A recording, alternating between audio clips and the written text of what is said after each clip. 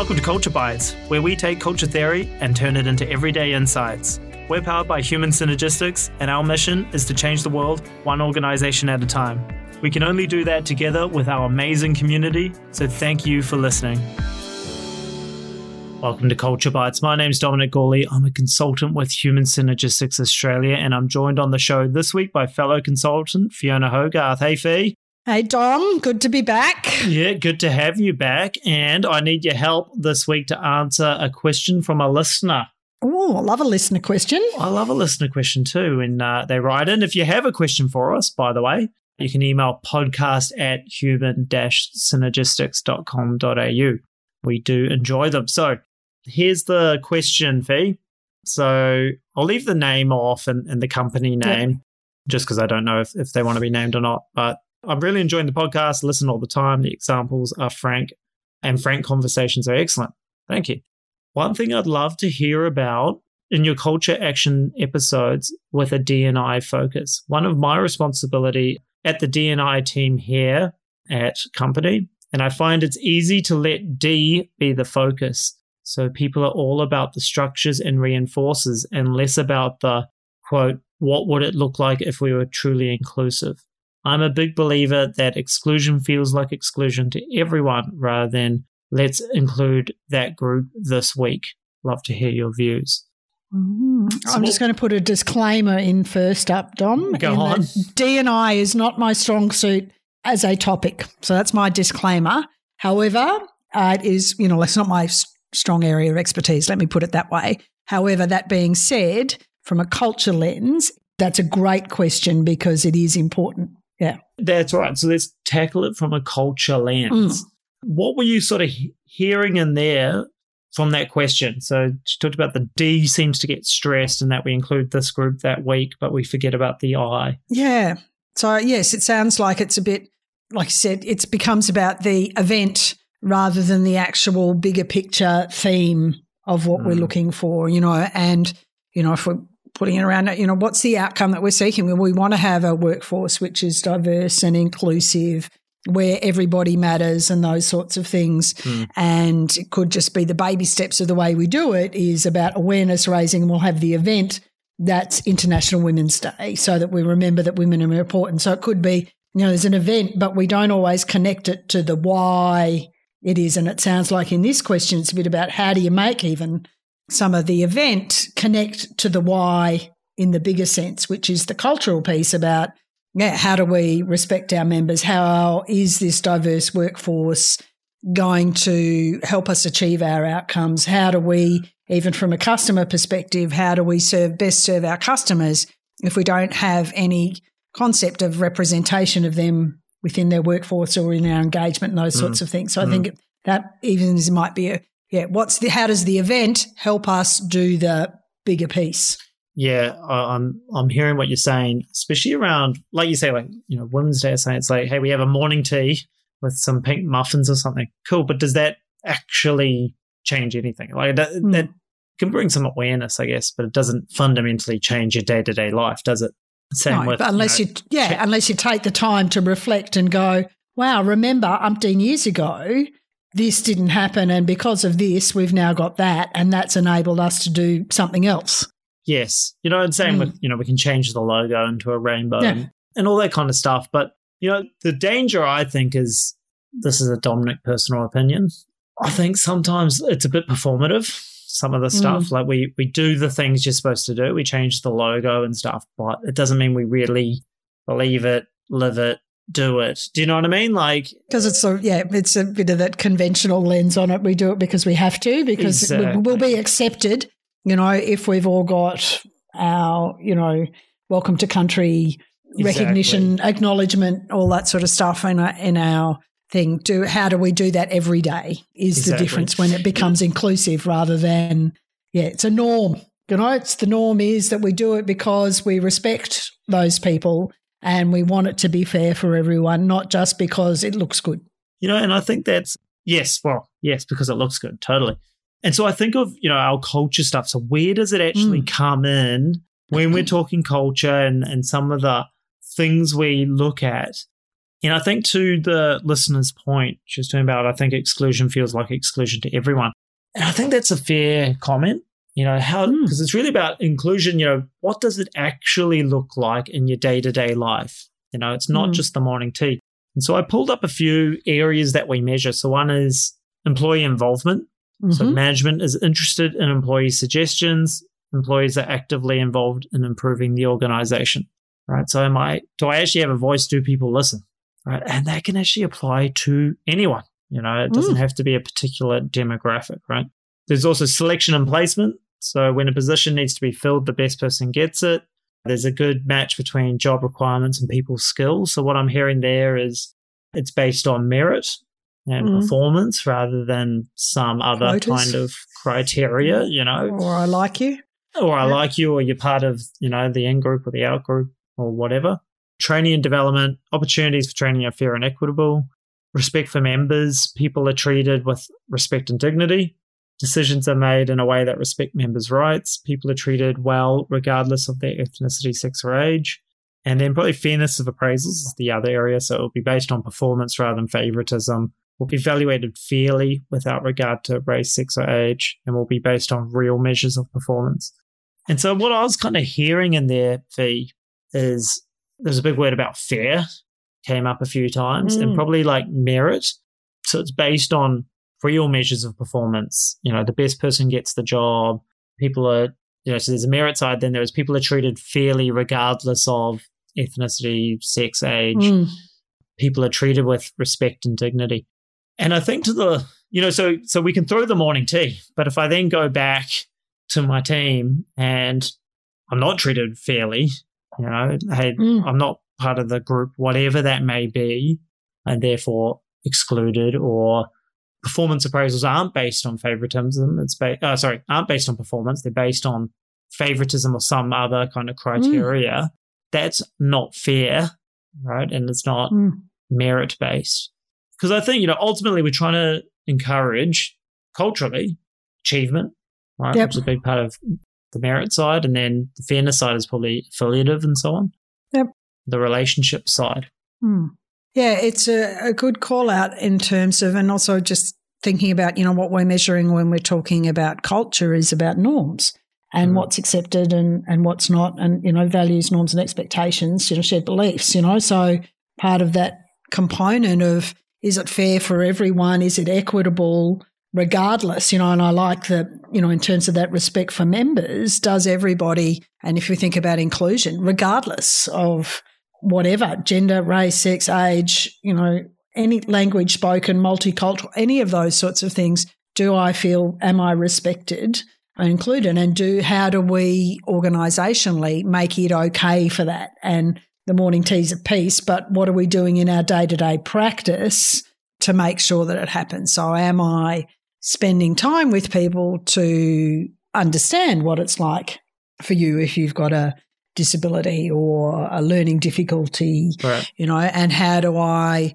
consider that as part of our process and all that sort of thing? And that's, and making that okay, because that's the inclusion, rather than, yes, well, we've had a morning tea and that's lovely, but I'm going to ignore you now that your day's over.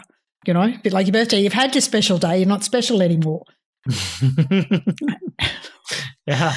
Yeah. You've had your cake, go away. It's, there is an element of, how do we encompass it and make it, it is about the fairness. It is about merit. It is about all of those things. And in an organisational culture piece, when we do that well, then there's probably a greater sense of inclusion and diversity. And that would be actually an interesting bit, just as a background thought. If we were to look at our organisations who've got those really constructive cultures and flip it around the other way, how do they do diversity and inclusion? What are they doing and how do they make it part of their day-to-day? Yeah, it's interesting. So here's a bit of another Dominic theory or opinion. Yep. Which is, because, you read a lot of articles and stuff about how diverse teams achieve better results. But I reckon some of that is the wrong way around. As in, because otherwise what you're claiming is essentially women are better than men or something, right? Because it's usually done in the gender context, I should say.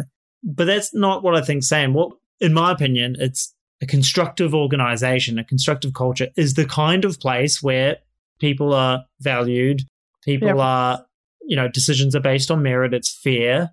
And so it's the kind of place that achieves high performance, and it's also the kind of place that has diversity because we're basing it on those objective kind of criteria. And I happen to think there's lots of smart, talented people of any category you want to throw at me. And so it's the constructive culture actually leads to both of those outcomes rather than one to the other. That's my little theory anyway. Yeah. So the type, because if you think of like a place that doesn't value people, right? So maybe it's super aggressive, let's say, because hey, it's not who you are, it's not what you've actually achieved, it's how hard you thump your chest or something, and shoot down other people and all of this stuff. So I'm not respecting the members because I'm taking credit for everybody else. Yeah, I'm going to not share information with anyone. I'm going to ignore your idea because you don't matter. It's not fair. My way's the best way. Yep, all that sort of stuff. Absolutely. And that's the kind of setting place, unrealistic expectations. Yep. And that's also the kind of place that would exclude people. Yep. And so I kind of think if you build that constructive culture, you'll get, diversity as an outcome of being constructive, in my opinion.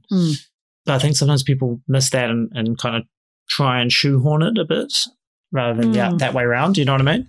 Yeah. Right. Whereas if you're focusing on how do we be fully inclusive, is we make sure that everybody understands what they're here to do in that achievement sense. We make sure that everybody feels valued and, and they're curious and they're given the opportunity that we can, everyone gets the opportunity for growth and development in that humanistic, encouraging sense. And we spend time making sure that we're building relationships down, up, across, and that we're listening to the views of everyone. We don't have to agree, but we are active in understanding, what's it like for you as a working mother, a single mother of, 3 children and that sort of stuff, and how is that different to my view of the world, and what impact does that have, and really trying to work that out, or how does your race or your gender or any of those things, learning capabilities, your disability, how does that help or hinder, once again, to my favourite words, in us getting there, how do we make it? And if we think about what workplaces are about and we think about constructive cultures, and it's that, when we look at it from significance, my effort makes a difference. So, if I don't feel regarded, how am I actually going to think that my effort makes a difference? So we can join the dots for people. Oh, okay. So that's a challenge for you in order to contribute to the outcomes. Oh, well, that's an easy fix. So, yes, changing the lens a little in terms of what's the organisation really about. And then, how do you feel part of it? Yes. And I think, what it reminds me of actually was years ago, we had Michael Combs speak at one of our conferences. So Michael was Career Trackers, wasn't he? Yeah, founder, CEO of Career Trackers. At that time, he was CEO. And so they help Indigenous Australians get paid internships inside, corporate Australia sort of thing, get a foot in the door. But what was really interesting about his speeches, he talked about they were very clear on their values as an organisation. And one of their values was excellent. And so they had to be excellent as a company because they expected excellence from their students. And he talked about in the early days, they needed these partnerships with different, companies who were going to take interns on board. And it was really important for him. And, the early days when it's like they're not sure if the organization's going to survive or not kind of thing, to sign up these different companies. And he went and met with an organization in WA, talked to them about the program and what it's all about and all that. And they said, beautiful, Michael, we'll think about it. We'll get back to you. I think they called him the next day and they're like, Michael, we love it, what you talk about, and we'd like to take some interns on. He's like, oh, excellent. I'll organize for an interview. We've had 3 students or something have expressed an interest and they study the type of area that's relevant to this company. We'll organize for an interview. No interview. We just need them to start Monday. We've got an intake on Monday and they have to start on Monday. And they said, hold on, who have you ever hired that you've never met, right? Who have you ever hired that you've never even met? And the answer is no one, and because it wasn't any more about merit, because these kids are smart, talented kids. They just need a foot in the door, right? But it wasn't about that. This company, it had become about just, on their annual report, they could say that they've done something. And then you wonder, okay, so what are the actual outcomes for the students who join, an organization like that, because it's all about the window dressing. Yeah. And even if I think back to many years ago, we getting someone, I think they were hearing impaired into the workplace. Well, what are we going to get them to do? How are we going to get them to do this? And, so yes, we'll tick the box, we'll get them in, but how do we make it meaningful for them? How do we make sure that they're all part of it? So it's a similar sort of thing. Yeah, well, we got the 5 people there for you on Monday, but no one was ready for them. We didn't have meaningful work for them. So when they turned up, they didn't feel actually included at all. And there's that danger of, well, you're just here because, ... And I don't think that's fair either. No.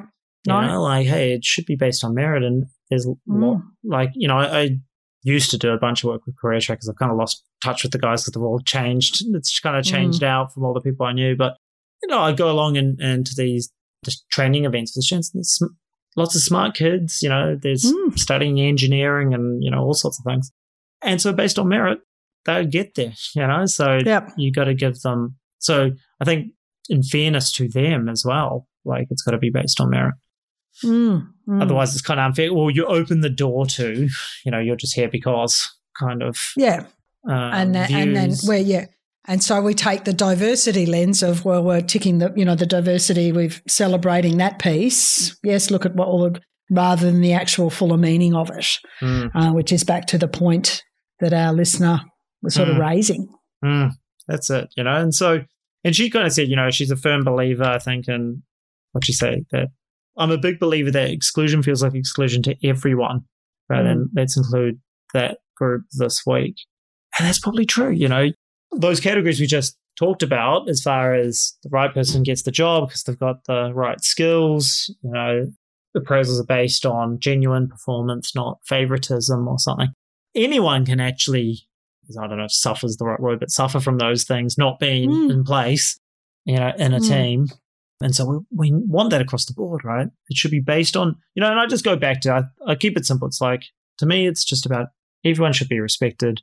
Yep. Things should be fair, based on genuine fairness, and it should be based on merit. And if you can do those 3 things across the board, I reckon you're good to go. Yep. Have, clear on the goal, make people feel that they're important, give them the support, build the relationship, collaborate, understand their perspective, which is all at what constructive is about, repeating what you said. Yep. And we should have all good, inclusive workplaces which demonstrate good inclusivity. Yep, that's it. So I hope that answers our question from the listener, or at least provoked a bit more conversation. Provides a bit of thought from our end. I'm sure there's probably some different views on this one, but that's kind of, I guess I come at the lens because I start with a culture lens and a constructive lens. And so what would a constructive organisation do is kind of the question I ask myself to actually demonstrate and actually follow through on this stuff. It's got to be fair. We want it fair for everyone, based on merit, with respect.